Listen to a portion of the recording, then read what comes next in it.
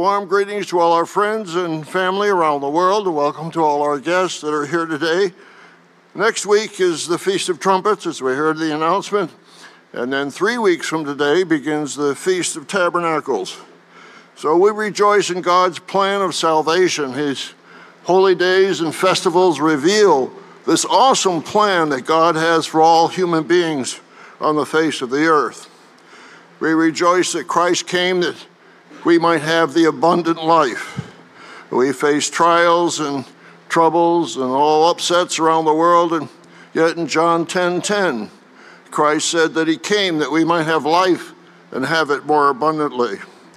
It reminds me, of course, that in the times that we have trial, we have to maintain a positive and tranquil mind. That was Dr. Merida's number one lessons on the wonderful way of radiant life of health, radiant life, radiant health. How 7 ways to radiant health. And number one was maintain a positive and tranquil mind. And that has helped me and still helps me even in these days. So the Feast of Tabernacles is one of those ways that we have abundant life. Deuteronomy 14 and starting with verse 22. You shall truly tithe all the increase of your grain that the field produces year by year, and you shall eat before the eternal your God. So when you're aware of the presence of God in the place where he chooses to his name abide, the tithe of your grain, of your new wine, of your oil, of the firstborn of your herds and of your flocks, that you may, what is the lesson? May learn to fear the eternal your God always. That you may learn to fear the eternal your God always. But if the journey is too long for you so that you are not able to carry the tithe, or if the place is where the Lord your God chooses to put his name is too far from you, when your Lord your God has blessed you, then you shall exchange it for money, take the money in your hand, and go to the place which the eternal your God chooses. And you shall spend the money for whatever your heart desires, for oxen or sheep, for wine or similar drink, or whatever your heart desires. You shall eat there before the eternal your God, and you shall rejoice, you and your household. So he tells us to rejoice, but we also have the awesome lesson of learning to fear the eternal your God always. So how important is a godly fear? We just learned that we need to do that always. The title of the sermon today is Godly Fear, a Key to Conversion. Godly fear, a key to conversion. Today we'll be covering several topics on the matter of godly fear. We'll talk about the world rejecting godly fear and the combination of godly fear and godly love. We'll briefly discuss forms of fear, give examples of those who have a godly fear, and can you think of anyone in the Bible who had godly fear? And also godly fear exemplified by awe, A-W-E. And we'll briefly look at some of the benefits of godly fear and the qualities for the kingdom from references from the book of Revelation. So first of all, we'll talk about the world does not fear God. The world ignores and rejects the Bible and actually rejecting the idea of God. And that's why we're going to head for Armageddon and World War III, because the world has rejected the very reality of God. And we have North Korea threatening to bomb the United States with nuclear weapons. And we have conflicts and turmoil devastating thousands in Syria and the Middle East.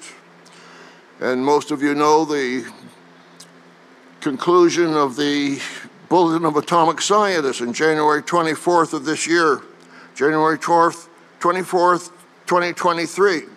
The Bulletin of Atomic Scientists moved the hands of the doomsday clock to 90 seconds before midnight. And this is what they stated. Largely, though, and not exclusively, because of the mounting dangers of the war in Ukraine, The clock now stands at 90 seconds to midnight, the closest to global catastrophe it has ever been. You think that they had read Matthew 24, verses 21 and 22. The closest it has been to global catastrophe it has ever been. It'll be interesting to see in January 2024 whether they move the hands of the doomsday clock even further closely to midnight. Nuclear risk. Russia threatens to use nuclear weapons in the Ukraine war, constitute the worst nuclear development in 2022, while previous trends of expansion and modernization of nuclear arsenals continue. So the nations are heading towards World War III. And why has not humanity learned the way to peace? Why is the world headed towards World War III and Armageddon? Because the statesmen, the world leaders, and the nations, and the religious leaders are ignorant of the way to peace. They lack that vital spiritual quality possessed by all Christians, all genuine Christians. Turn your Bible to Romans, the 3rd chapter. Romans chapter 3. And this is the Apostle Paul is quoting from Psalm 14 and from Psalm 53. Romans 3, actually verses 10 through 17. Romans chapter 3, verse 10. As it is written, there is none righteous, no, not one. There is none who understands. There is none who seeks after God. They have all turned aside. They have all together become unprofitable. There is none who does good, no, not one.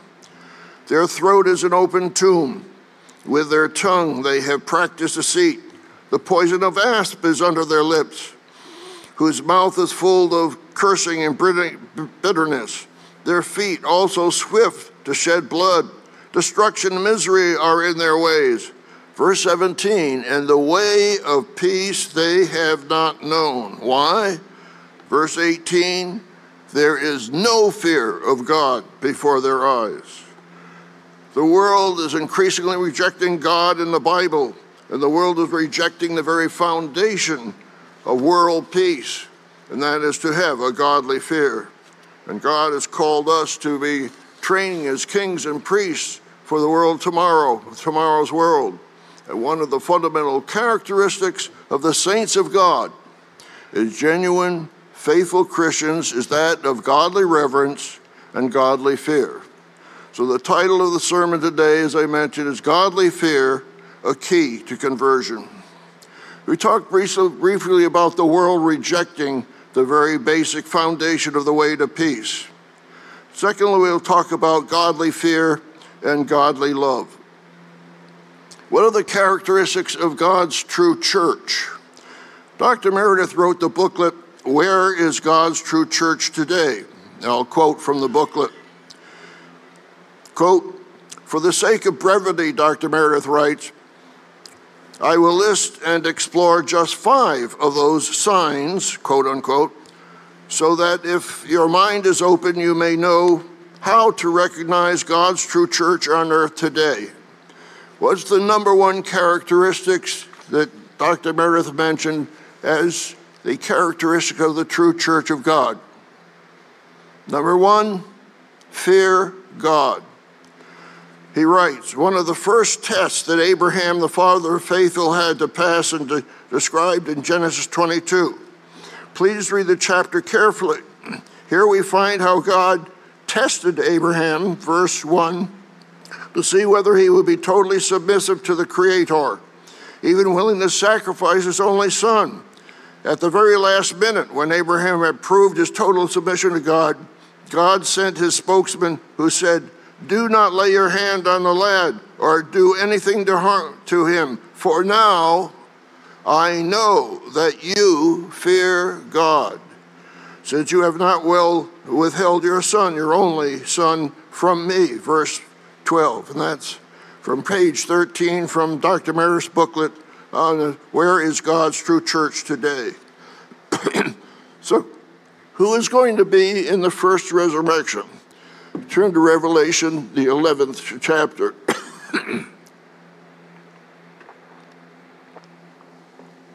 Revelation, the 11th chapter. And here we have the awesome announcement that we'll be mentioning again and again, particularly on the Feast of Trumpets next Sabbath. Revelation 11:15.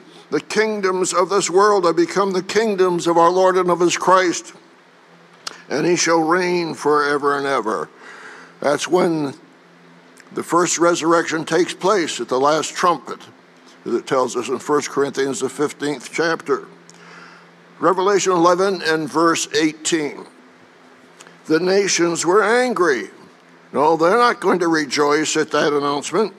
And your wrath has come, and the time of the dead, that they should be judged, and that you should reward your servants, the prophets and the saints, and those who fear your name. So who's going to be in the first resurrection? The prophets, the saints, and those who fear your name, small and great, and shall destroy those who destroy the earth. The world's view is that the fear of God is an Old Testament concept, and it's a primitive view.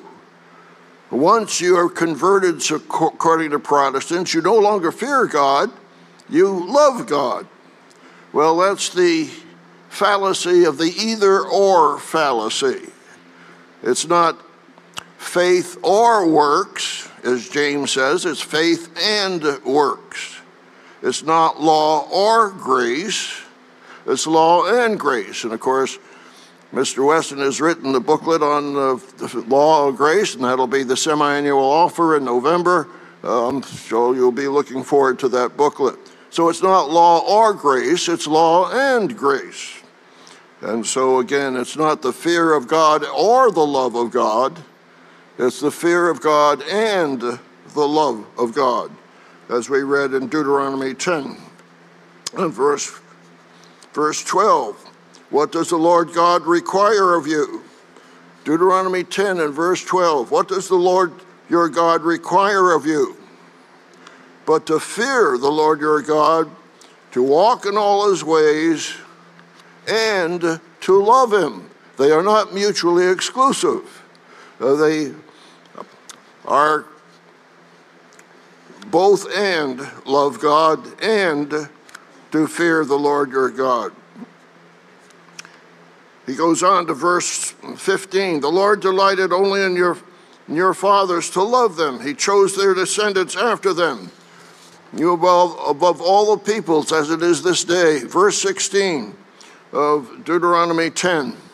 Therefore, circumcise the foreskin of your heart and be stiff-necked no longer. Verse 17, for the Lord your God is God of gods and the Lord of lords, the great God, mighty and awesome. So when we're thinking about the dimensions of the reverence of God and the fear of God, think about what it says here. The Lord of lords, the great God, mighty and awesome. And verse 20, you shall fear the Lord your God, you shall serve him, and to him you shall hold fast and take oaths in his name. So what are the various forms of fear? God wants us to have that reverence and to have that awareness of his awesomeness and his mighty power. What are other forms of fear? Mr. Rod McNair gave a sermon, Feast of Trumpets last year, 2022, here in Charlotte, called Feast of Trumpets 2022, Godly Fear and the Feast of Trumpets. Most of you heard that sermon by Mr. McNair. You might want to review that coming up this coming Feast of Trumpets. So what are the benefits of godly fear? And if you lack this quality, will you be in the kingdom? What are some of the forms of fear? Unger's Bible Dictionary, under the title Fear, states this, quote, a broad range of emotions that embrace both the secular and religious world. Secular fear is the natural feeling of alarm caused by the expectation of imminent danger, pain, or disaster. When you have the alarm, you have the hurricane warnings, and you're told to evacuate, you should do that. The Maui firestorm showed that people had to evacuate. You have a secular fear that you respond to alarm. Religious fear, Unger's Bible Dictionary goes on to say, appears as the result of an awe, A-W-E, and reverence towards a supreme power, end of quote. Then you have the Greek word phobos in the New Testament. One example is in Luke 21 and verse 25. And there will be signs in the sun, the moon, and the stars on the earth, distress of nations with perplexity, the sea and the waves roaring, so that men's hearts failing them from fear, or phobos, and the expectation of those things which are coming on the earth, and the power of the heavens will be shaken. So men's hearts will be failing them from fear when all these end-time prophetic events are fulfilled. So we see there are secular fears and religious fears. And fear also as a consequence of sin. Remember what happened when God confronted Adam after his sin. I won't turn there, but Genesis 3 and verse 10. So he said, I heard your voice in the garden. Adam is responding to God, and I was afraid because I was naked and I hid myself. So there's a fear that is a consequence of sin. And I won't turn there again, but Revelation 21 and verse 8 says, but the cowardly, those who do not have godly courage and godly fear, will be in the lake of fire with brimstone, which is the second death. That's Revelation 21 and verse 8. So those who are cowardly have a secular fear that is a consequence of sin, and don't have godly courage, don't have godly fear, will be in the lake of fire. So the wrong kind of fear is associated with disobedience and a lack of faith. We have freedom from fear, and God has given us these awesome promises. So if you'll turn to 1 John, the 4th chapter, it's one of these, my favorite promises. And of course, in teaching speech classes for many years, I have tried to teach students how to have courage to speak. And oftentimes surveys in the United States would show once in a while that the number one fear is public speaking. Well, how can you overcome that fear? And of course, we have the spokesman clubs and the graduate club. But what does it tell us in 1 John 4 and verse 18? One of the wonderful promises that God gives us. 1 John 4 and verse 18. For there is no fear in love, but perfect love casts out fear, because fear involves torment. But he who fears has not been made perfect in love. So anytime you feel a little nervous, you're not have the courage or the confidence, just remember this verse, 1 John 4:18. Perfect love casts out fear, and ask God to give you that love. And of course, the most wonderful promise of all, 2 Timothy 1 verse 7, I think you all have memorized that verse. For God has not given us the spirit of fear, but of love and of power and of a sound mind. So God has given us a spirit of love that casts out fear. Romans 5:5 is a promise of God's Holy Spirit. Because the love of God is shed abroad in our hearts by the Holy Spirit, which is given to us. That's the King James Version. And we have a hymn in our hymnal number, page 108, Be Not Afraid, My People. I'm going to read to you a couple of promises. I won't turn to them, but I'll just read to them promises of God's love and his help to give you confidence and courage. We heard in the announcements, Dr. Douglas Winnail's weekly message, quoting from Joshua. Joshua, be strong and of good courage. And we have so many of these promises and exhortations by God. Here, the prophet Isaiah, for example, Isaiah 40, verse 9. O Zion, you who bring good tidings, get up to the high mountain, O Jerusalem. You who bring good tidings, lift up your voice with strength, lift it up. Be not afraid. Say to the cities of Judah, behold your God. And God's ministers and prophets have to be bold in the faith, even as, of course, Peter was on the day of Pentecost. Isaiah 41 and verse 10, another one exhortation. Fear not, God says, for I am with you. Be not dismayed, for I am your God. I will strengthen you. Yes, I will help you. I will uphold you with my righteous right hand. And 12 times in the New Testament, God tells us, fear not. I'll give you one more example in Isaiah 41, verse 14. It says, God says, fear not, you worm Jacob. So we realize, yes, you, Jacob, are a little worm, but don't worry, fear not. I will help you, says the Eternal, I and your Redeemer, the Holy One of Israel. So God says, fear not, you worm. And if you think that Jacob is a worm, oh, how do you consider yourself in the context of the universe? I'll address that question again later on in the sermon. Religious fear is the human response to the presence of God. That was the Unger's dictionary definition. I'll read from Unger's again. The fear of God is not to be understood as the dread that comes out of fear of punishment, but as the reverential regard and awe, A-W-E, that comes out of recognition and submission to the divine. It is the revelation of God's will to which the believer submits in obedience. And so again, you have that perspective that you prove who and what God is. You know the proofs of God. You've read the Real God, Proofs and Promises, the booklet by Dr. Douglas Winnail. You know the promises and proofs of God, that he is the creator, the lawgiver, the life giver, the sustainer, the designer, one who fulfills prophecy, answers prayers.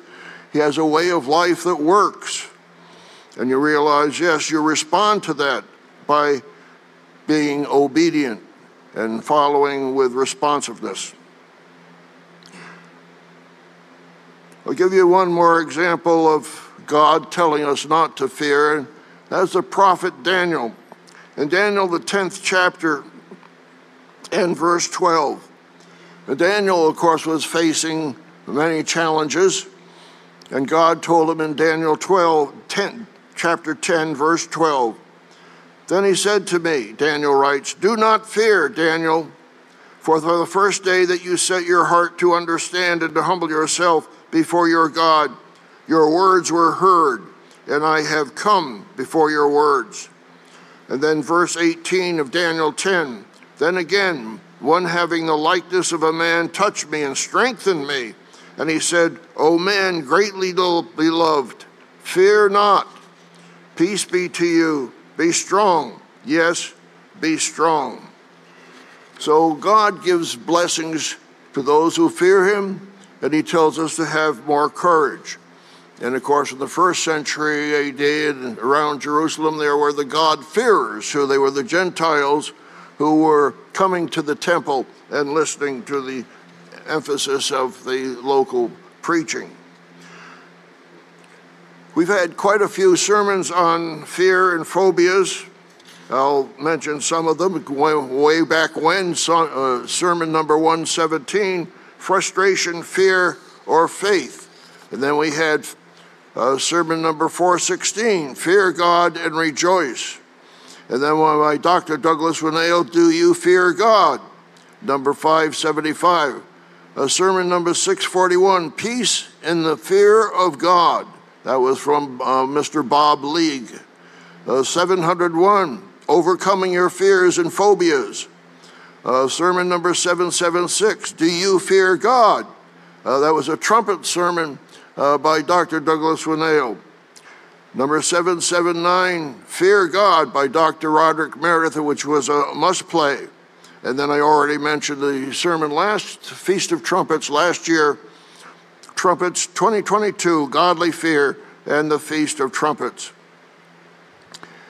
We're in the rerun season, Tomorrow's World telecast right now, and we start the new season with new programs. We've already taped 19 of the 30 new programs that we'll have in the new season 2023 and 2024. November 5th, 2023 is the first of the new programs for the new season. And it'll be given to us by our presiding evangelist, Gerald Weston. And what is the title of that telecast? Do you fear God? So it's amazing how this theme is carried on through the year. Do you fear God? That will be the telecast on November 5th, 2023. And in that telecast, Mr. Weston says the following: who and what do you fear? Heights? Water? Public speaking? Death? Or are you one who claims to fear nothing? What about God? Do you fear him? Should you fear him? The answer may surprise you. Stay with me, and I'll give you the answers from the pages of your Bible. So I'm sure you'll be looking forward to the new television season starting November 5th. And by the way, our rerun season is doing well, very well. We're getting some excellent responses over both internationally and in the United States. Next, I want to cover some biblical examples. I asked you earlier before, can you recall anyone in the Bible who had a godly fear? We know that Israel went into Syrian captivity. For what reason? I won't turn there, but I'll just read to you from 2 Kings 17, verse 25. Why did Israel go into captivity? And it was so, at the beginning of their dwelling there, that they did not fear the Lord. Therefore the Lord sent lions among them, which killed some of them. But who in the Bible were good examples of a godly fear? Hebrews, the 11th chapter, gives men and women of faith. And who is one of those who had a godly fear? Hebrews 11 and verse 7. By faith, Noah, being divinely warned of things not yet to come, moved with godly fear, prepared an ark for the saving of his household, by which he condemned the world and became heir of the righteousness which is according to faith. So Noah was one who had a godly fear. And we saw earlier from Dr. Meredith's booklet on the true history of the true church that Abraham was one that greatly feared God. And God blessed him, for he is called the father of the faithful. That's what we call him. There's another example. You turn to Exodus, the first chapter, Exodus 1, and we'll find another example of those who were blessed by God because they had a godly fear. Exodus, the first chapter. We're starting with verse 15. Then the king of Egypt spoke to the Hebrew midwives, of whom the name of one was Shiphrah and the other Puah. Verse 16, and he said, when you do the duties of the midwife for the Hebrew women and see them on the birth stools, if it is son, then you shall kill him. But if it is a daughter, then she shall live. Notice verse 17. Exodus 1, but the midwives feared God and did not do as the king of Egypt commanded him, but saved the male children alive. Mr. Weston gave a sermon recently. I thought it was one that should become a must-play. It was, these are the times that try men's souls. And in that sermon, he gave 4 keys for courage, the courage that we all need in these end times. Key number 2 was what? Fear God. That's the way to develop courage. He asked, do you fear men more than you fear God? Then he quoted Dennis Prager, from his book, Dennis Prager's book, The Rational Bible on Exodus, on page 14. And this is a quote from that Rational Bible by Dennis Prager. Quote, "People fear those who are more powerful than they are. Therefore, the only way not to fear powerful people is to fear God. Thus, in the instance recorded here, those who feared God saved Hebrew babies, while those who feared Pharaoh helped drown Hebrew babies. It was the midwives' fear of God that liberated them from the fear of the Egyptian tyrant. This point is often overlooked. Fear of God is a liberating emotion, freeing one from the disabling fear of evil, powerful people. This needs to be emphasized more. Many people see fear of God as an onerous rather than liberating." And he concludes in his commentary about the midwives in Exodus 1, "Courage is the rarest of all good traits. There are far many kind and honest people than there are courageous people." And that's from the Rational Bible on the commentary on Exodus, page 14. So we've seen some examples from the Bible of those who had a godly fear. Now turn to Proverbs, the 31st chapter. Proverbs 31. And here I think most of our women know of this particular characteristic in Proverbs 31 and verse 30. Proverbs 31 and verse 30. "Charm is deceitful and beauty is passing, but a woman who fears the Lord, she shall be praised. Give her of the fruit of her hands, and let her own works praise her in the gate." So who else in the Bible is an example of godly fear? The virtuous woman, and we certainly have many of those in our Charlotte congregation, for which we're very thankful. Then there's a New Testament example in Acts the 10th chapter. Turn to Acts the 10th chapter. Not only do we have the virtuous woman, but the first major Gentile to be converted. Acts the 10th chapter and verse 1. "There was a certain man in Caesarea called Cornelius, a centurion of what was called the Italian regiment, a devout man, one who feared God with all his household, who gave generously to the people and prayed to God always. About the 9th hour of the day, he saw clearly in a vision an angel of God coming in and saying to him, 'Cornelius.'" In Acts, the 10th chapter and verse 21, "Then Peter went down to the men who had been sent to him from Cornelius and said, 'Yes, I am he whom you seek. For what reason have you come?' Verse 22, "And they said, 'Cornelius, the centurion, a just man who fears God and has a good reputation among all the nation of the Jews, was divinely instructed by a holy angel to summon you to his house and to hear the words from you.' Then he invited them in and lodged them."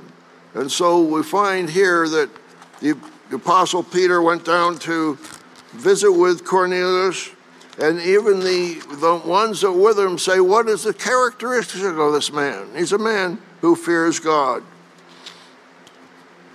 Chapter 10 and verse 34, Acts chapter 10, verse 34. "Then Peter opened his mouth and said, 'In truth, I perceive that God shows no partiality, that in every nation, whoever fears him and works righteousness is accepted by him. The word which God sent to the children of Israel, preaching peace through Jesus Christ. He is Lord of all.'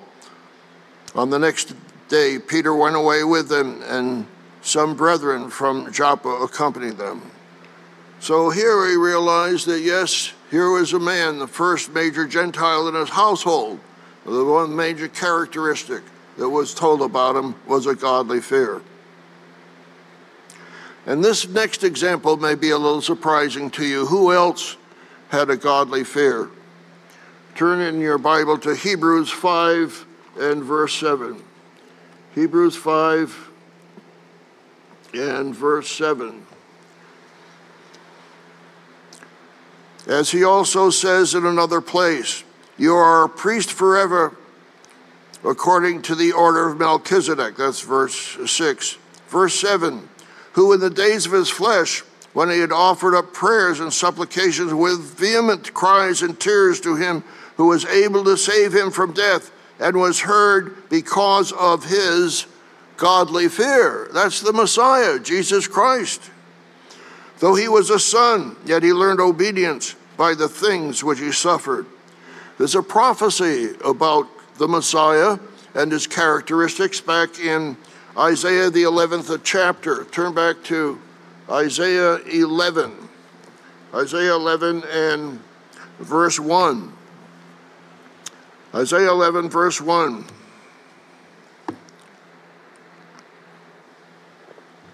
There shall come forth a rod from the stem of Jesse, and a branch shall grow out of his roots.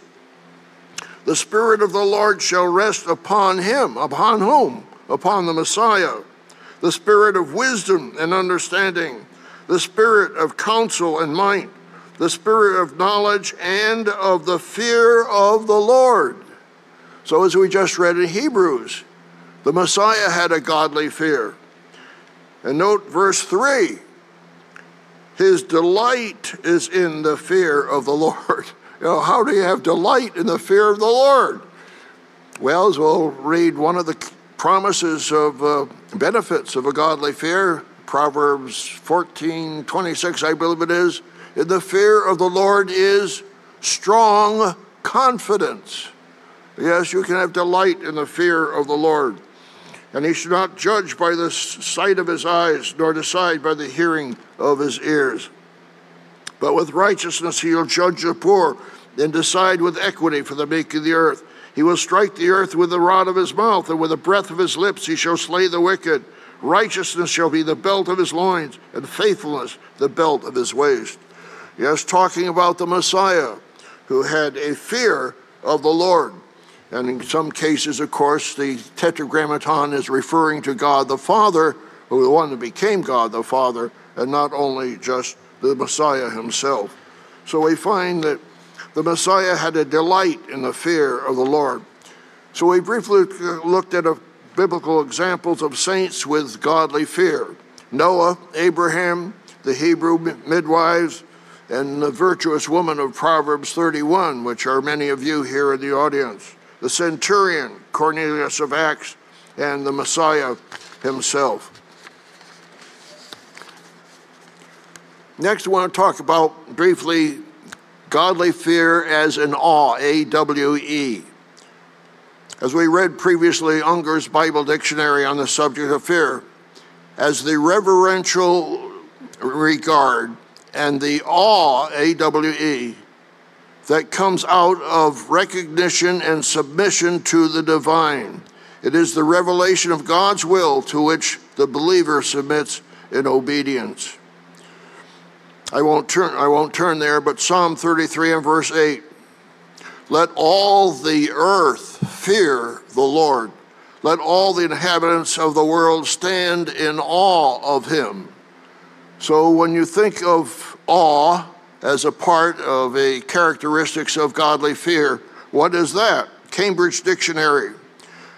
Definition of awe, A-W-E. A feeling of great respect, usually mixed with fear or surprise.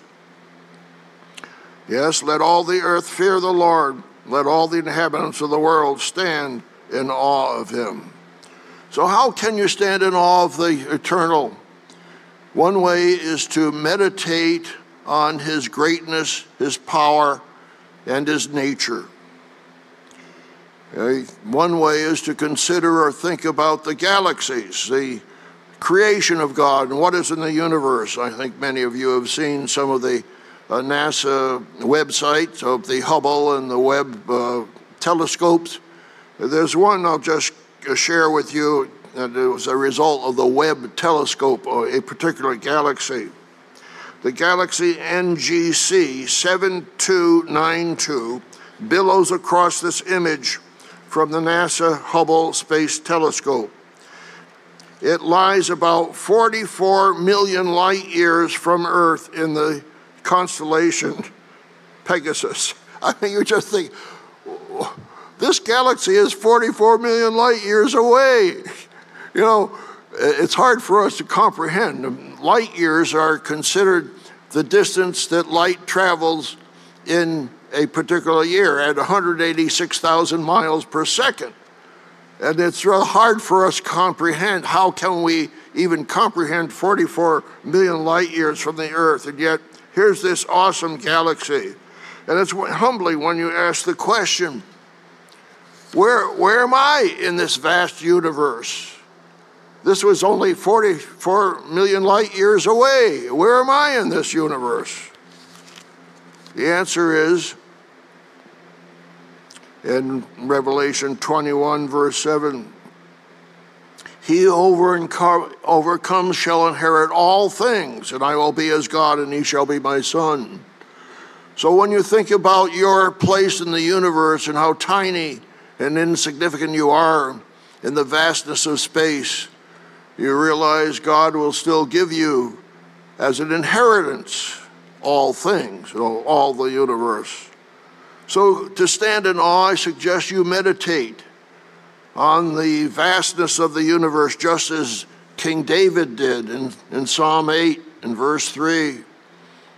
When I consider, David wrote in Psalm 8 and verse 3, or you meditate, when I consider your heavens, the work of your fingers, the moon and the stars which you ordained, what is man that you are mindful of him, and the Son of Man that you visit him or care for him? For you have made him a little lower than the angels and have crowned him with glory and honor. Yes, you meditate on the vastness of God's greatness and his power and his creation. That's how you can stand in awe of him. You can also meditate on the powers of God. We've given sermons on the power of God, particularly when we consider Pentecost, and that God has given us the power of his Spirit. And what is that Spirit? The Spirit of power and of love and of a sound mind. And what is the greatest reality? I've given a sermon on that before, and we've had an article in June 2022 Tomorrow's World magazine titled, What is the Greatest Reality? And of course the answer is, as Mr. Herbert Armstrong would say many decades ago, the greatest reality is God reigns supreme, or God rules supreme. Just before services, I happened to open the hymnal to page 61. The eternal reigns, the God eternal reigns. As actually this happened to turn open to that particular hymn. Yes, God rules supreme. And he's given that plan of salvation for all men. He controls the galaxies, called myriads of angels. And the last sentence in the article on what is the greatest reality, I'll read from that from the Tomorrow's World magazine. The omnipotent God, the Father, sent his Son, Jesus Christ, to shed his blood so that you can partake in the greatest reality of all. Will you respond to his loving offer? We had another article in the Living Church News titled The Three O's by Mr. Wallace Smith. That was December 2007, the Living Church, the three O's. What are they? God is omnipotent, omnipresent, and omniscient. We also had another article in the Living Church News, May, June 2011, by Wyatt Saselka, How God's Name Reveals His Nature and His Power. Psalm 119, verse 161 says, Princes persecute me without a cause, but my heart stands in the awe of your word. And of course, Let's turn to Isaiah 66 and verse 2. You all know that by heart. I think most of you should, at least. And it's maybe a little hard to understand. Do I literally tremble before God's word? Isaiah 66 and verse 2. For all these things my hand has made, and all these things exist, says the Lord. But on this one will I look, on him who is poor and of a contrite spirit, and trembles at my word. Now, how do you tremble, at God's word? How do you do that? The word tremble appears 31 times in the Bible. The word tremble, the past tense, 22 times in the Bible. And trembling, 27 times in the Bible. So you have 80 times in the Bible, trembled, or trembling. And God says, this is the one I'm going to look to, the one who trembles at my word. So I would just suggest how you can tremble before God's word is to give full attention when you're reading God's word. In other words, you're not reading the Bible as just kind of a secular novel. You're reading it as a message that God is speaking to you personally, and you're giving full attention when you're reading the scriptures. Yes, you stand in awe of God's word. There's an interesting commentary in Psalm, the second Psalm. Turn back to Psalm 2. And this is one that I guess I smile at from time to time, thinking of how God faces the nations and how the nations think they're so great. Psalm 2 and verse 10.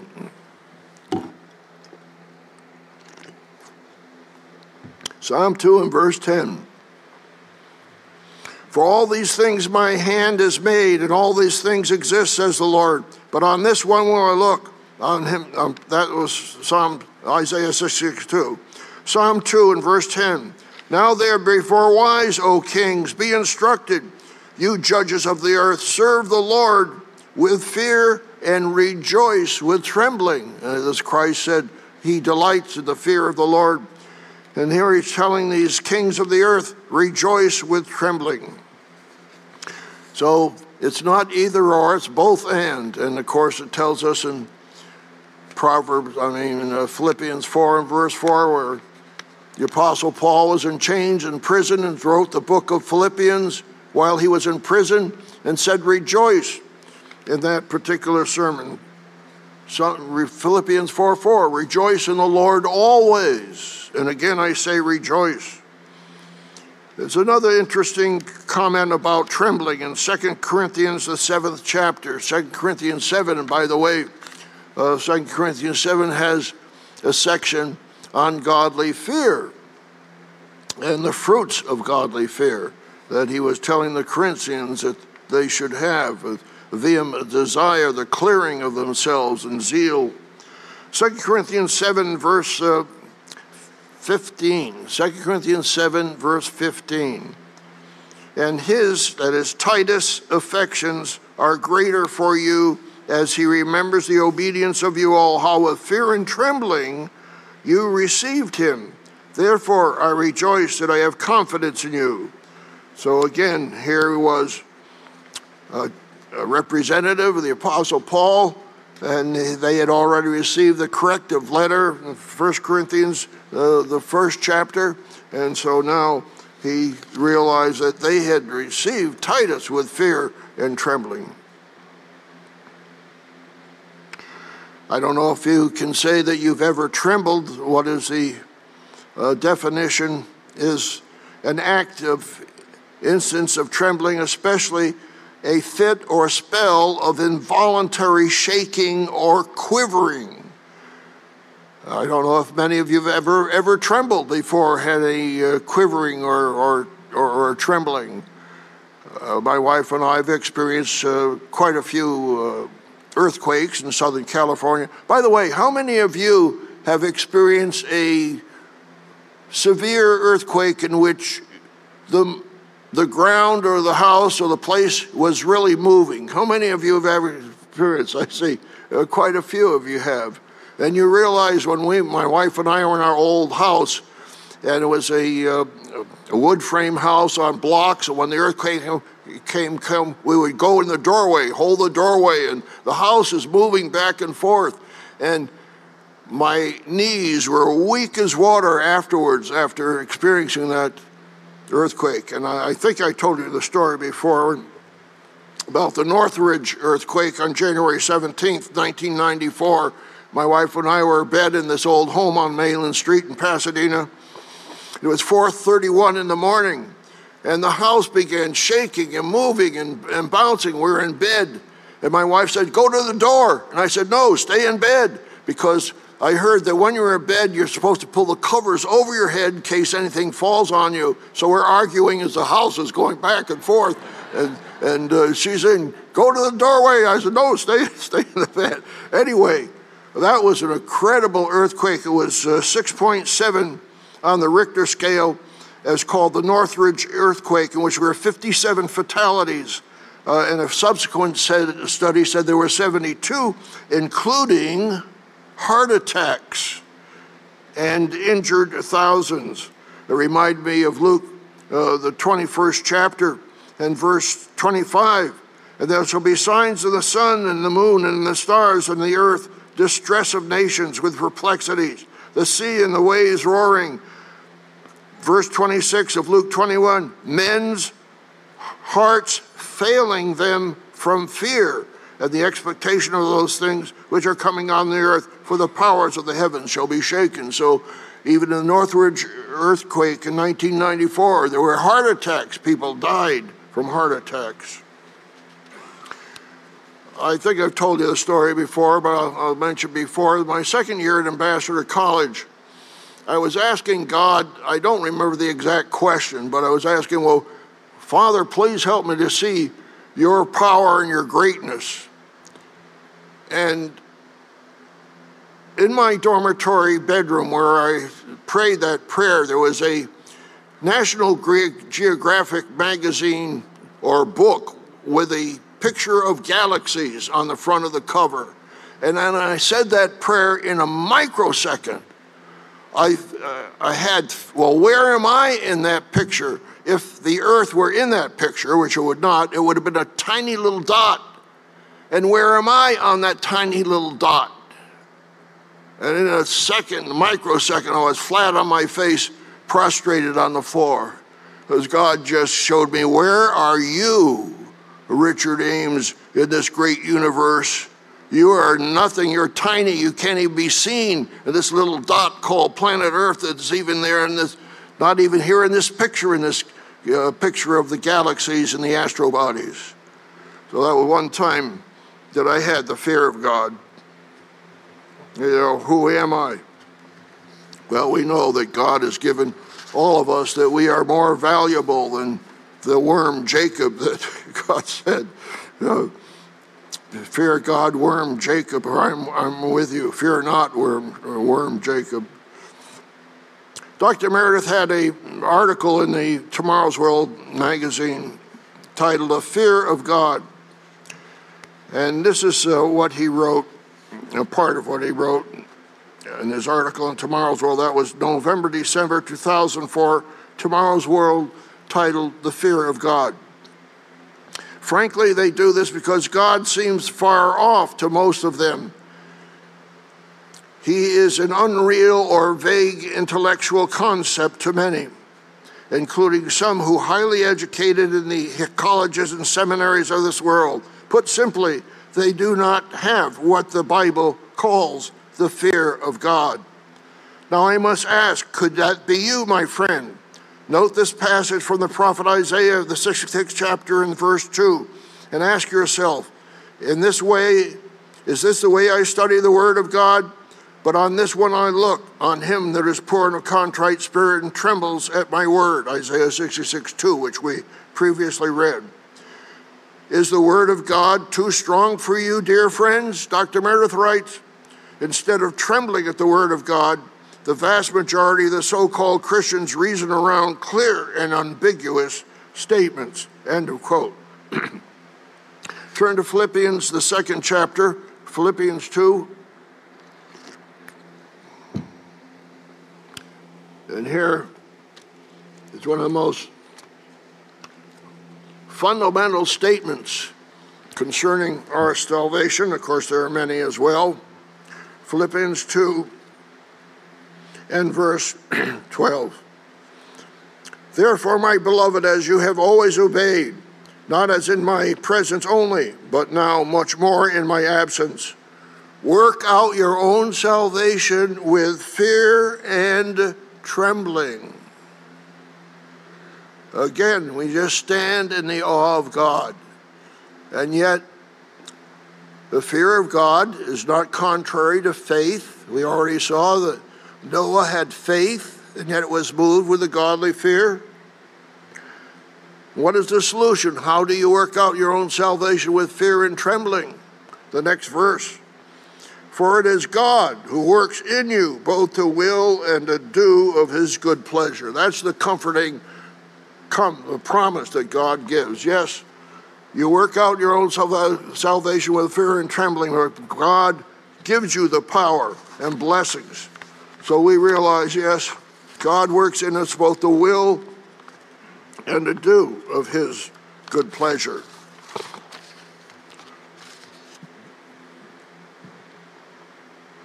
So we've seen that godly fear is exemplified by awe, as we read in Psalm 33 and verse 8. Let all the earth fear the Lord. Let all the inhabitants of the earth stand in awe of him. Next, we'll talk briefly about the benefits of godly fear. And I'm going to have to read through these rather quickly. I don't think we'll have time to turn to them.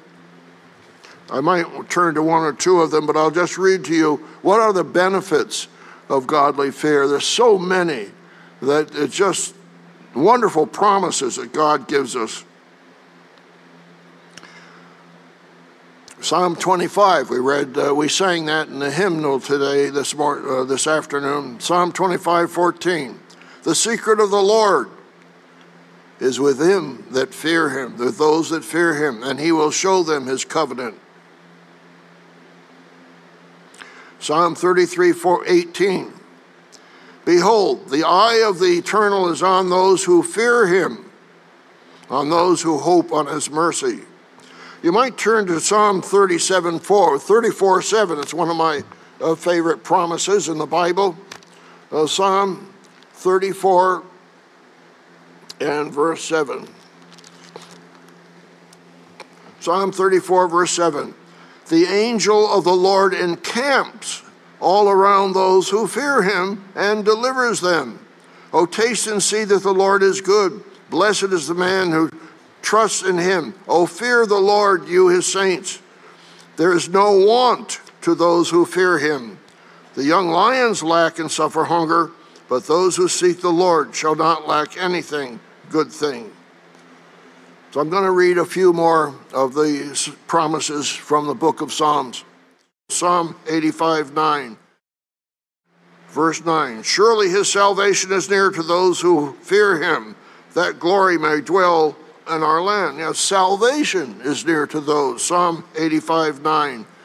Psalm 103 is one of Mr. Weston's favorite psalms, and one of my favorite psalms too, and has 2 or 3 promises in it. One of it says that he will renew our youth as the eagles. So I claim that promise probably a couple times a week from Psalm 103. But Psalm 103, verse 11.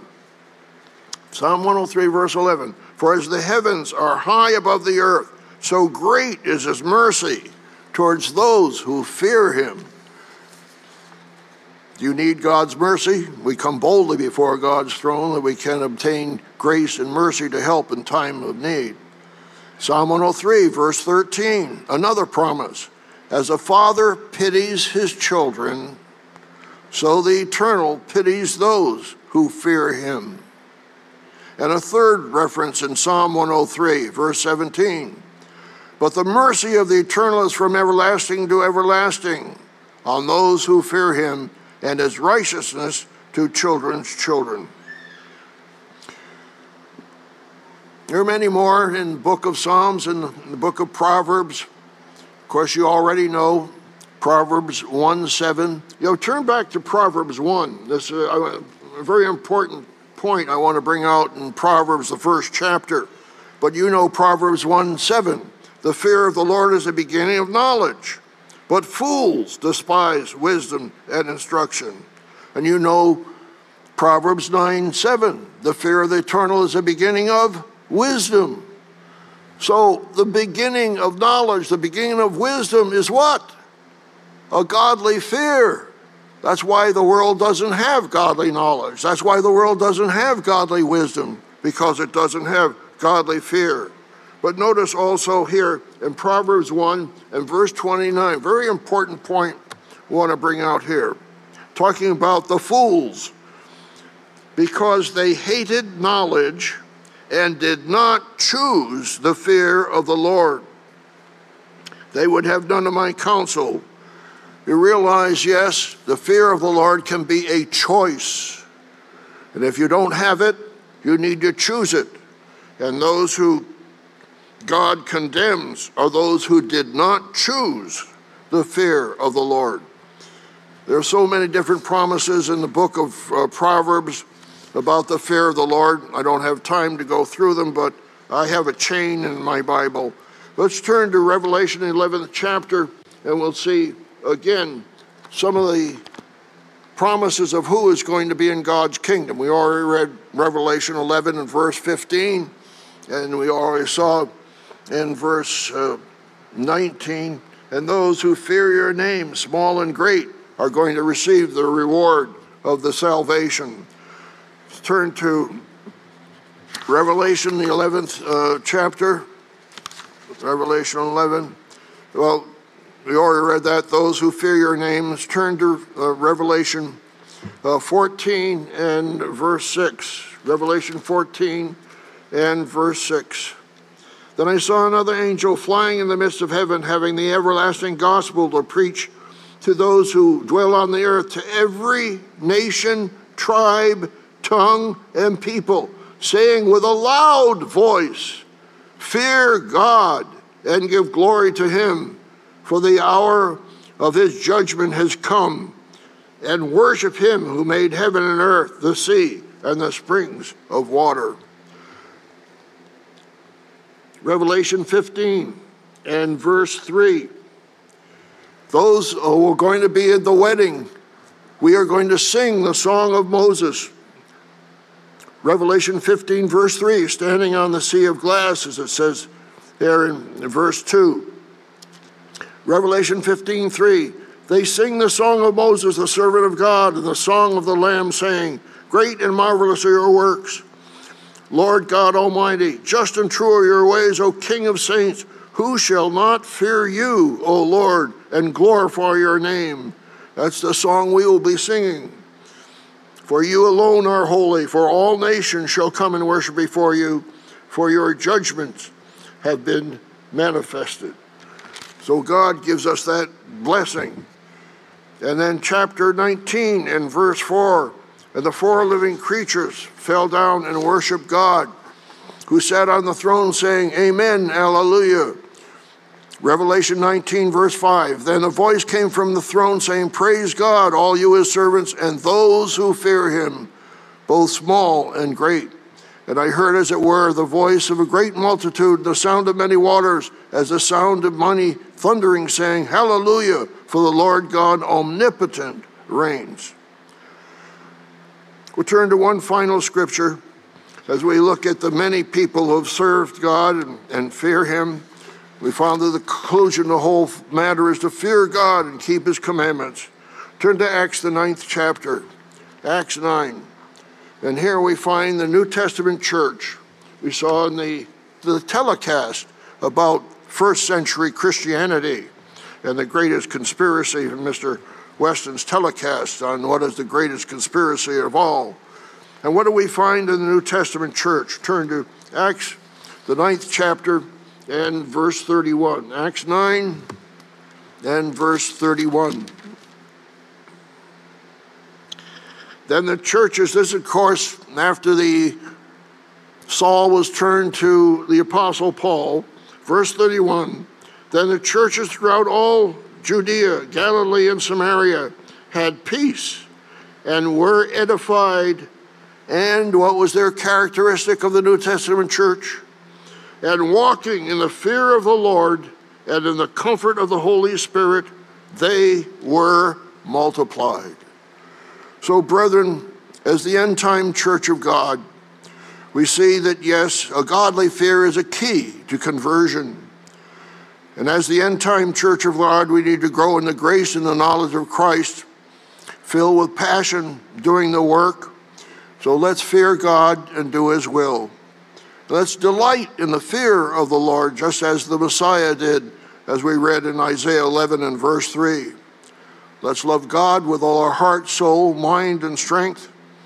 And as the first century church was multiplied, let's walk in the fear of the Lord and the comfort of the Holy Spirit. Then we will rejoice in all the awesome blessings of a godly fear.